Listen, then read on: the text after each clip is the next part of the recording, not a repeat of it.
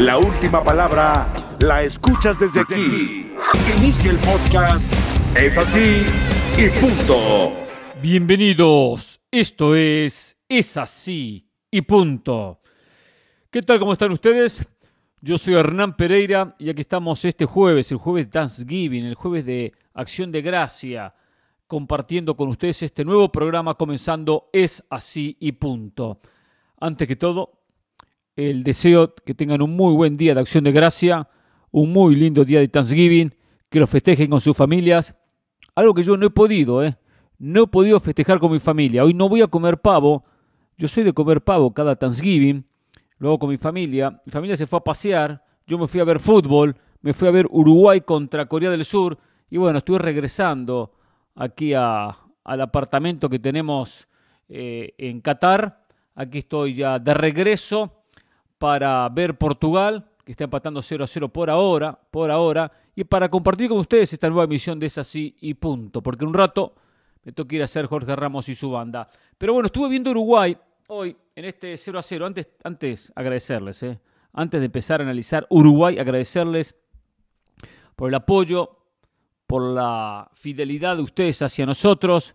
Como ustedes me agradecen constantemente por los programas que origino, que hago, también quiero agradecerles por lo que ustedes siempre han hecho, apoyar Es así y punto. Y es muy importante, clave su apoyo para poder seguir creciendo, para poder seguir mejorando nuestra audiencia, ampliando nuestra audiencia y seguir con esta comunicación en este día a día. Recuerde que Es así y punto se escucha los 7 días de la semana, porque casualmente me dieron los números de cuánto se había escuchado, cuánta gente lo bajó durante los últimos días, y desde que comenzamos esta cobertura del Mundial, bajó el sábado y mucho más bajó el domingo, Ya el lunes volvimos a aumentar la cantidad. Claro, la gente no está acostumbrada, pero sí, los 7 días de la semana tenemos Es así y punto. A ver, hablemos de Uruguay. Este 0-0 frente a Corea, difícil equipo Corea. Ya habían dicho que el conjunto de Paulo Bento era un equipo complicado, difícil, marcan toda la cancha, presionan toda la cancha, muerde en cualquier sector, achica espacios. No lo dejó jugar Uruguay. Que Uruguay nunca se caracterizó históricamente por ser un equipo de gran posesión, de gran toque, de gran traslado de la pelota. Le cuesta a Uruguay. A Uruguay le cuesta tener la pelota, le cuesta tener el protagonismo, obligaciones de ir a buscar el partido. La verdad que es una selección que carece de ese inconveniente, carece de esa situación de ser un poco quien tome el control de la pelota y de los partidos. Le cuesta. Y se vio un poco más deslucido ofensivamente porque Corea marcó bien, defendió bien, le cerró los caminos, le cerró los espacios. Valverde estuvo muy por debajo de su nivel, un poco lo que es no tener los socios que tiene en el Real Madrid. Independientemente, que hay que decirlo, tenía en el medio a jugadores como Bentancur, el caso de Vecino, buenos futbolistas, Suárez en el frente de ataque, Darwin Núñez por un costado, por el otro Pelistri. Uruguay fue el que trató, pero no encontró nunca el camino, nunca encontró la llave. Tuvo 2 claras situaciones, en un tiro de esquina que gana bien Godín en las alturas. Jugó buen partido Godín, pese a sus 36 años, su experiencia, sus problemas físicos, cumplió bien. La terminó estrellando en el poste. Después hubo un remate, también en la segunda etapa, ya en la recta final del propio Valverde, que estrelló también en el poste. Lo más claro de Uruguay, que terminó con un solo remate al arco. Un solo remate a portería. Estos remates que pegan en el poste no se consideran para la estadística remates a la portería. Pero bueno, fueron 10 remates, pero que hayan ido al arco, en verdad fueron 3, si contamos los 2 que pegaron en el poste.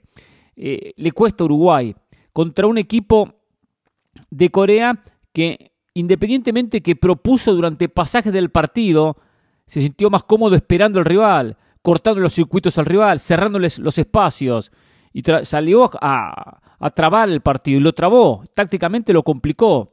Para Corea ya en la recta final, cuando había un desgaste físico lógico de cualquier equipo que había corrido por 70 minutos, ya los últimos 20 trató de bajarle el ritmo al partido, de hacer un poco de tiempo, de entretener la pelota y de ir aguantando un 0-0, que para Corea fue un festejo, para Corea fue un buen resultado, no tanto para Uruguay.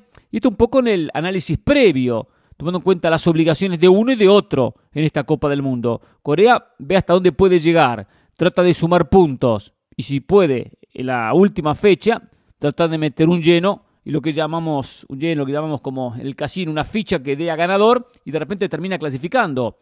Pero por lo menos para Corea no perder era importante el día de hoy. Para Uruguay era importante ganar en el día de hoy y no pudo hacerlo. Le falta tomar algunos riesgos a Uruguay. Por momentos 3 centrales atrás, porque Cáceres se pasaba a jugar como central, junto con Godín, junto con Jiménez. Jiménez con perfil izquierdo, siempre hablamos de los derechos y de los zurdos. Jugaba como el tercer central, donde Comente se coloca siempre un zurdo, o sea, sobre la izquierda.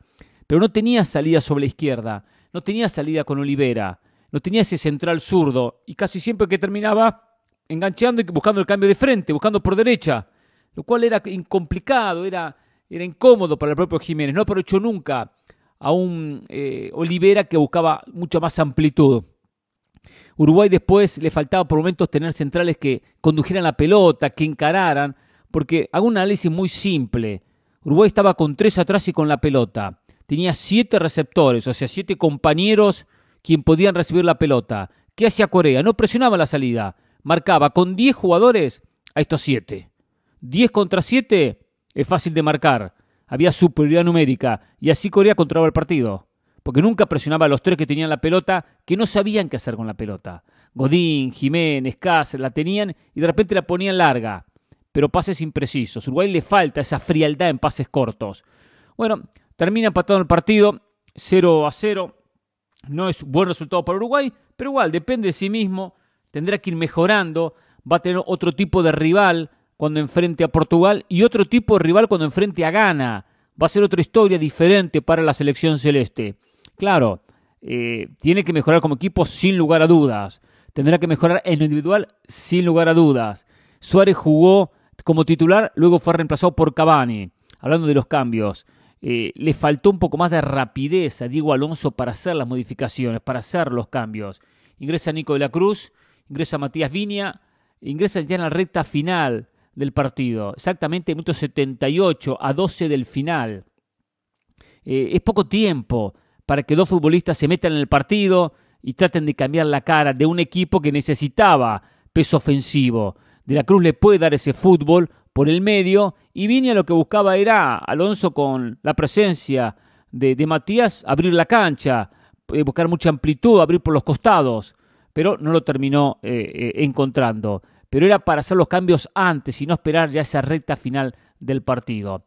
Uruguay jugó con el freno de mano, no se soltó, no jugó con esa desesperación de que tenemos que ganar hoy sí o sí. Jugaba con ese miedo a perder, pese a que fue más que Corea no pudo romper el 0-0. Después, con el correr de la Copa habrá que sacar conclusiones de esta primera fecha. ¿Qué tan importante es el punto que ganó Uruguay o qué tan importantes son los 2 que perdió ante la selección de Corea? La sensación, tomando en cuenta el grupo y especialmente el cruce, muy posiblemente, y esta es una especulación, muy posiblemente ante Brasil, muy posiblemente Uruguay sí clasifica. Con este empate le alcance para ser segundo, quizás tenga que cruzarse con Brasil. Si lo analizamos desde ese punto de vista, hoy, más que ganar un punto, terminó perdiendo 2. Es así. Y punto. Llegó la hora donde la autoridad habla. Es así y punto. Acaba de ganar Portugal 3-2 a Ghana, con polémica en el debut de ambos en esta Copa del Mundo. Un partido donde lo termina rompiendo el 0-0.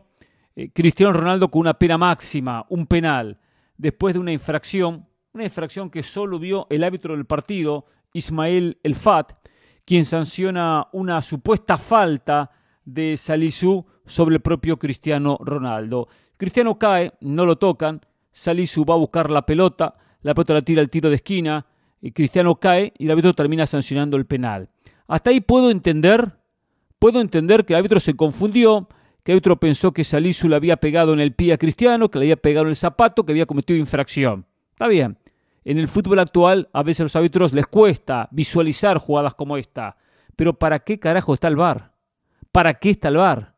¿Dónde está el VAR para ver una jugada y decirle al árbitro, señor, venga aquí, observe la jugada, hay que verla, no fue penal, porque no existe ningún tipo de infracción. Por tanto, una vergüenza lo que pasó en este Portugal-Ghana. Que Ghana siendo menos, fue aguantado el partido, fue aguantado en 0-0 y le hacía partido a Portugal. Llegó muy poco en la primera mitad, un poco más en el segundo tiempo, previo al penal. Después el partido se abre, claro que se abre. Se abre porque Ghana va a buscar el empate, que lo termina consiguiendo, por cierto, con el gol de Ayew, una jugada donde termina Danilo Pereira despejando mal una pelota, le pasa entre las piernas y el delantero termina definiendo para el 1-1. Tomó confianza Ghana con el 1-1 que lo quiso ganar y ahí fue donde se descuidó, no volvió a su idea principal de priorizar la zona defensiva, de priorizar el bloque de atrás. Pero hizo buen partido el conjunto africano pese a la derrota. Y es donde terminó apareciendo Joao Félix con un gol, donde apareció Leao para el tercero, Rafael Leao, y definir un partido. Independientemente que después llegó el gol de Bukhari, el descuento, el 3-2, y Ghana que intentaba hasta la última pelota del partido poder conseguir un empate. Pero un triunfo importantísimo para Portugal, pero empañado por el tema arbitral. Pusimos un VAR, aplaudimos por un VAR, defendemos un VAR para que haya justicia. Y después vemos estas situaciones. ¿Por qué? ¿Porque era Cristiano Ronaldo? ¿Por eso había que dejarlo que pateara el penal? Yo entiendo, y lo vengo diciendo, que ha habido sanciones en esta Copa del Mundo de algunos penales que no fueron, que no los hubiese sancionado. Porque muchos piensan, ya está, Pereira defiende a Messi, critica a Cristiano. No. Yo dije el otro día en el partido Arabia Saudita-Argentina que no hubiese sancionado el penal que le dieron a Argentina. No lo hubiese sancionado. Pero ¿saben una cosa? En ese penal, en esa jugada, independientemente que Hernán Pereira no lo hubiese sancionado, hay una infracción, hay un agarrón, de esos que nunca se cobran, que nunca se cobran. Entonces, reglamentariamente puede haber algún elemento para entender por qué se sancionó dicho penal. Hasta ahí puedo comprarla. Repito, yo no lo sancionaba, yo no cobraba penal para Argentina en aquel partido. Digo porque enseguida la gente reacciona con la camiseta. Los lovers cristianos, los Messi lovers, reaccionan rápidamente. No, acá no es cuestión de ponerse camisetas ni de selecciones ni de jugadores. Acá la cuestión de analizar las jugadas puntuales. Y hoy ni se compara con lo que pasó en el partido Arabia Saudita-Argentina. También hubo otro partido que se sancionó un penal. El famoso de México con Polonia. Que dije, tampoco lo hubiese sancionado. Pero entiendo que Héctor Moreno lo agarra de la camiseta Lewandowski. Entonces encontramos argumentos para decir, está bien, podemos entender por qué se sancionó dicho penal. Tampoco lo hubiese sancionado, porque agarrones hay 1.000.000 en el área y se sancionan los que se quieren, algunos, pocos. Entonces, ¿en qué estamos? En el Inglaterra-Irán hubo un agarrón entre Maguire y un defensa de Irán que no se sancionó nada. Que ahí podemos entender que ambos se agarraron y por esa razón no se terminó cobrando la pena máxima. Pero lo de hoy termina siendo vergonzoso. Porque no hay infracción ninguna. Y ahí es donde el VAR está pintado en la pared.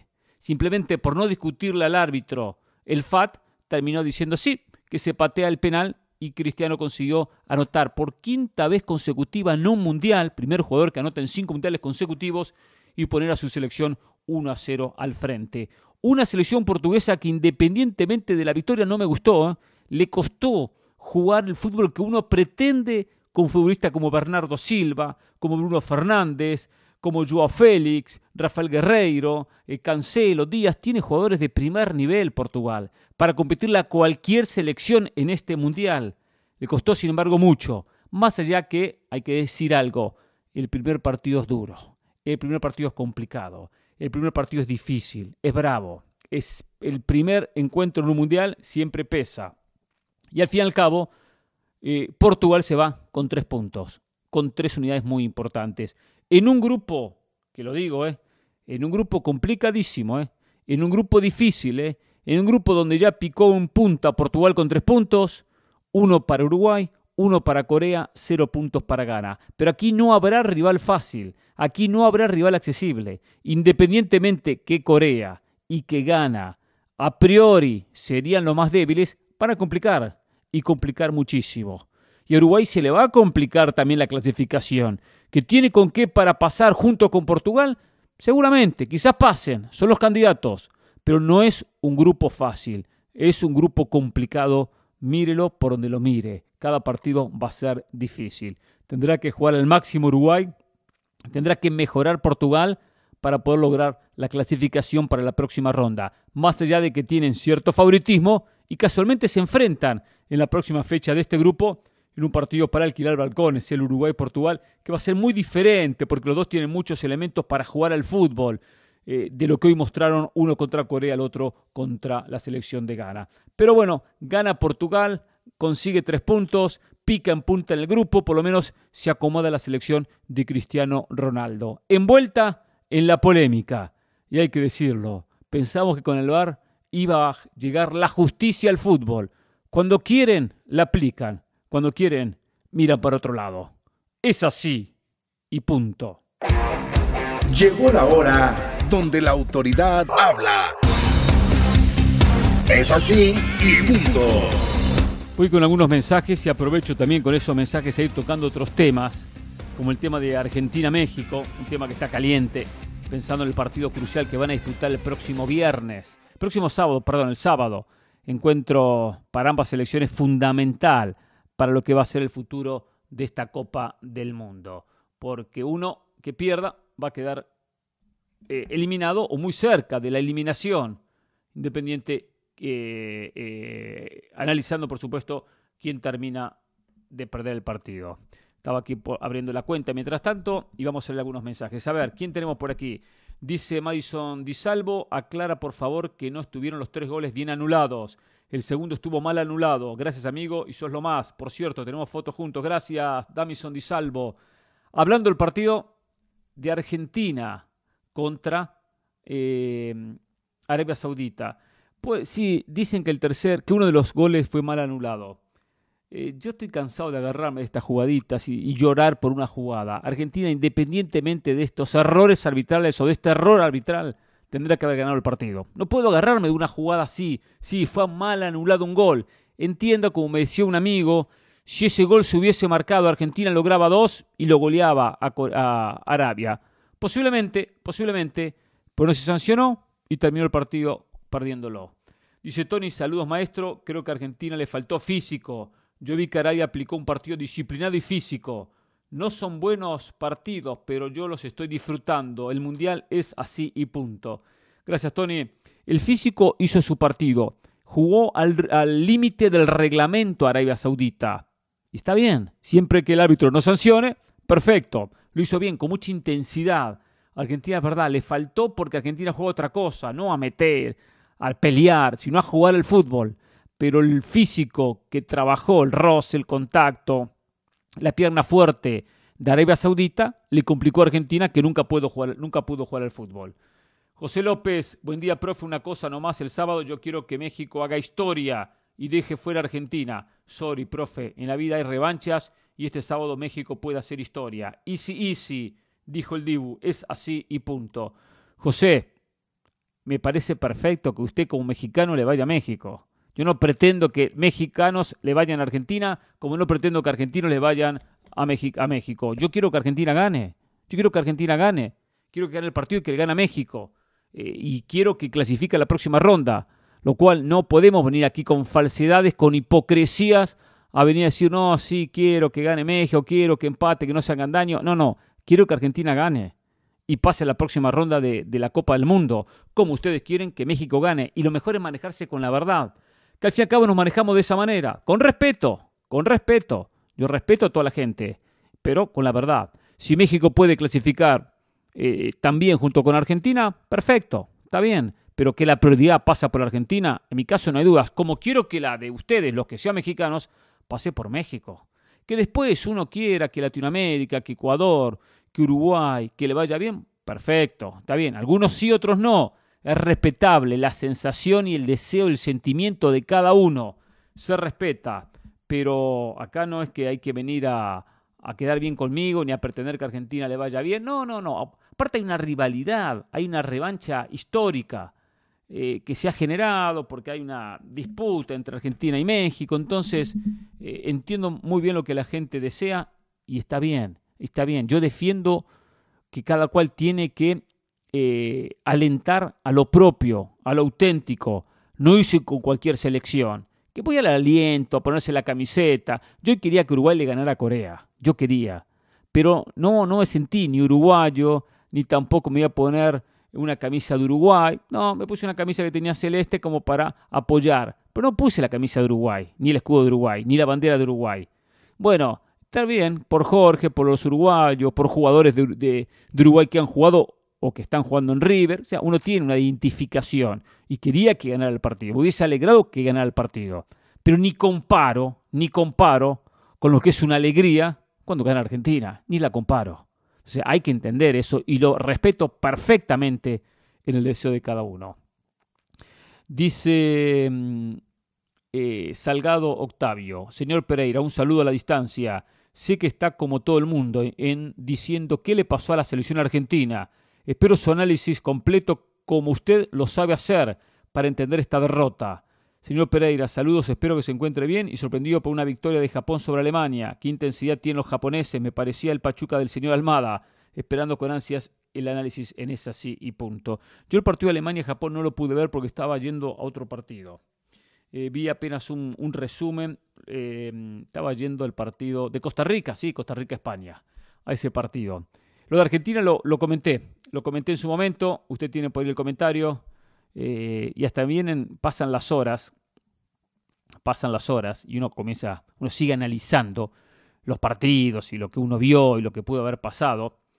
Y no tengo dudas que la cabeza juega su partido y que hasta el subconsciente juega su partido, que hay una relajación en un encuentro donde Argentina era amplio favorito, donde venía en una racha muy buena, donde el rival no tiene una historia para pensar que podía competir con posibilidades de ganarlo, donde Qatar había dejado una mala imagen, donde Irán había dejado una mala imagen, y por más que Messi diga en la previa del partido, aquí los candidatos son Brasil, Francia, Inglaterra, por más que el futbolista argentino declare no somos candidatos, hay otros favoritos o lo que declaren, en el fondo hay una confianza, hay una fe y hay un sentimiento de decir tenemos que ganar este mundial, podemos ganar este mundial.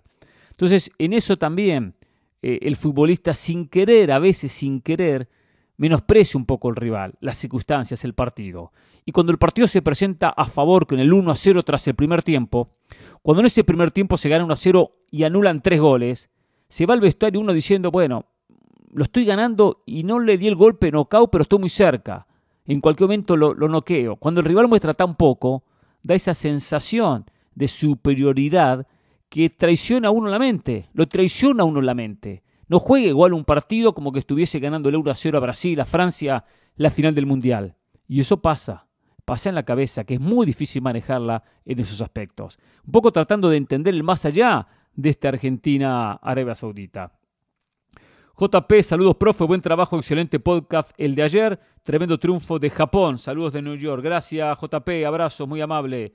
Bernie Redondo, saludos Hernán, un fuerte abrazo y gracias por los excelentes podcasts desde Qatar, nos mantiene informados, saludos a su familia, soy costarricense, saludos y bendiciones desde New Jersey, pura vida, es así y punto. Ayer lamentable, Bernie, lamentable lo de Costa Rica, triste lo de Costa Rica en este 7-0 lapidario. Sin dudas, Luis Fernando Suárez tendrá que dar un paso al costado. No puede seguir al frente de la selección. No puede seguir. Que dirija lo que resta de la Copa del Mundo, sin dudas. Después, a dar un paso al costado. Y especialmente, porque esto no lo borra nadie. Esto no lo borra nadie y lo va a arrastrar por el resto de partidos amistosos, Copa Oro, eliminatoria, que tenga que disputar Costa Rica. Esto no lo borra nadie. Muy, pero muy pesado un 7-0 en contra. Abel Almodóvar. Buen día Hernán, segundo batacazo en el Mundial, Japón vence a Alemania, no lo pude ver, pero seguro el favorito era Alemania, se está poniendo bueno, aún así mis favoritos son Argentina, Brasil, hashtag es así y punto. Gracias Abel, muy amable por su mensaje. Tenemos a Filiberto, dice grande Pereira, muchos saludos, arriba la Argentina, gracias Filiberto. Acá me manda uno Jirico Turbo, sí. Si lo acabo de ver, Hernán, al minuto 30 o 35 ya se había acabado el partido. El de Costa Rica, sí. La verdad que increíble. Oscar Fajardo. Estimado Hernán, lamentablemente no ha sido el Mundial de los Americanos, Sur, Centro y Sudamérica. A excepción de Ecuador, todos mal. Esperemos que Brasil saque la casta. Y no sé qué opina usted, pero lo que he visto de fútbol es que ya no se espanta solo con el nombre de una selección grande o histórica, sino mirar los casos de Argentina, Alemania y lo que le costó a Bélgica. Es así y punto. A ver, Oscar, históricamente en los mundiales siempre ha habido partidos donde en ronda de grupos vemos sorpresas. Siempre. Hay muchísimas para mencionar. Cuando en el 82, por ejemplo, Argelia le gana a Alemania en el arranque de la Copa del Mundo, cuando en el 90 Camerún le gana a Argentina, y hacía muchísimas historias de sorpresa. Alemania en aquella Copa del Mundo llegó a la final, que perdió contra Italia. Argentina en aquella Copa del Mundo que perdió con Camerún llegó a la final, que perdió casualmente con Alemania. Es decir, hay muchos partidos que se complican, que se pierden, que son sorpresas, pero comúnmente siempre los favoritos terminan llegando a la final. Acá la sorpresa va a ser de un torneo, de punta a punta que un equipo sorprenda, no de un partido. Y el partido inaugural es muy especial, porque se trabajó el partido por 6 meses. Hace 6 meses que saben que se van a enfrentar México contra Polonia, Ecuador contra Qatar, Arabia contra Argentina y cada uno de los partidos inaugurales. Se trabajan, se planifican. Entonces llega el momento donde a veces quien mejor lo trabajó, lo planificó, termina sacando la diferencia. Esto es muy largo todavía, ¿eh? Esto recién está comenzando, así que hay mucha historia por escribir. Gracias, Oscar. Francisco Guerrero, admiro mucho a los japoneses, siempre se ponen a limpiar el estadio después de los partidos, aunque juegue Japón o no. Sí, la verdad que es increíble lo de los japoneses. Jorge Muñoz, buenas noches, profe. Le voy a dar información para que se defienda de cuando Del Valle le dice que Álvaro Morales es técnico. Y eso no es verdad, solo es auxiliar, técnico jamás, le llegaron a usted, profe. Y por último, México le gana a Argentina el sábado, porque va a ser mejor y la presión que siente Argentina es mucha. Gracias, Jorge. Sí, a mí no me interesa, la verdad, lo de Álvaro Morales no me interesa un comino. Periodistas totalmente opuestos, su estilo y mi estilo, totalmente opuestos, no me interesa lo que él haga, lo que él diga, la verdad, en absoluto no me identifico con él. Si quiere dirigir, que dirija, no me importa, que haga lo que quiera como técnico, como auxiliar o lo que fuese. Lo de México le gana a Argentina, bueno, habrá que ver, veremos el sábado contaremos la historia post partido. No va a ser fácil para México ganar, se lo digo. Argentina llega herida, una selección herida es peligrosa, independientemente que también llega presionada, y la presión, coincido con usted, juega en contra de Argentina. Habrá que ver. Ignacio Colucci, Hernán, como hincha mexicano, y creo que es hora de que México se cobre las eliminaciones sufridas ante Argentina. Pronóstico para el partido de este sábado.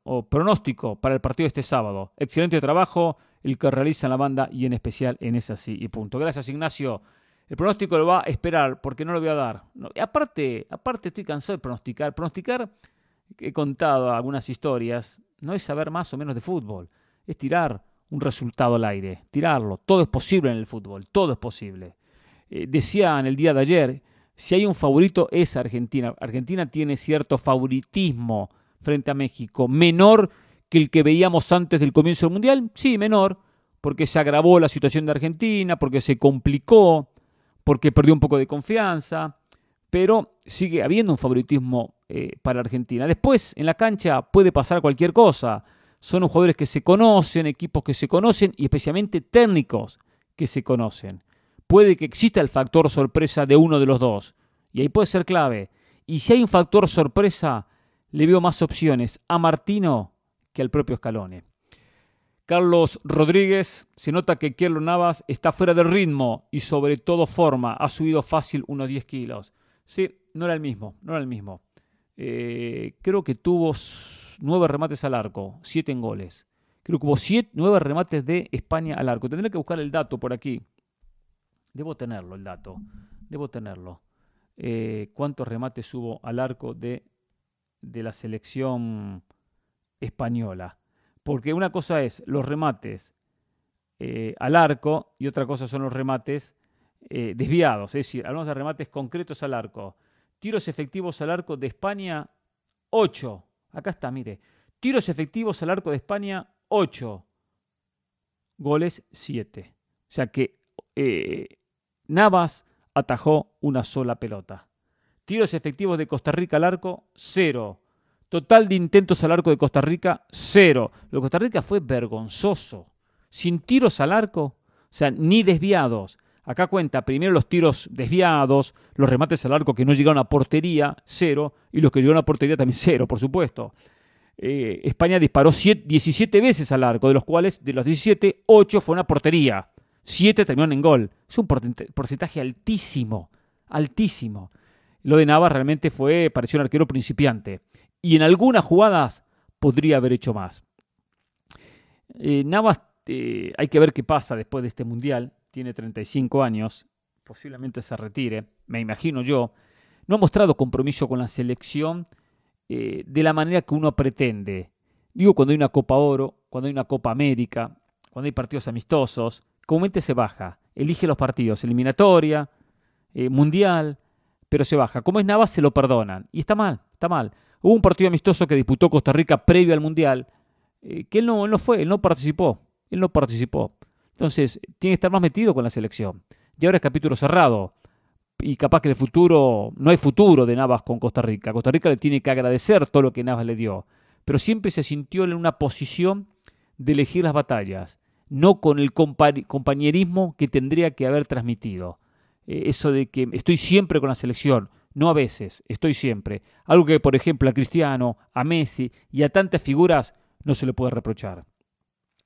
García Hernán, hola Hernán, espero que disfrutes el Mundial de Qatar y muchas gracias por mantenernos informados. Eres un gran analista del deporte más bonito del mundo. Gracias García, muy amable, le agradezco por su mensaje.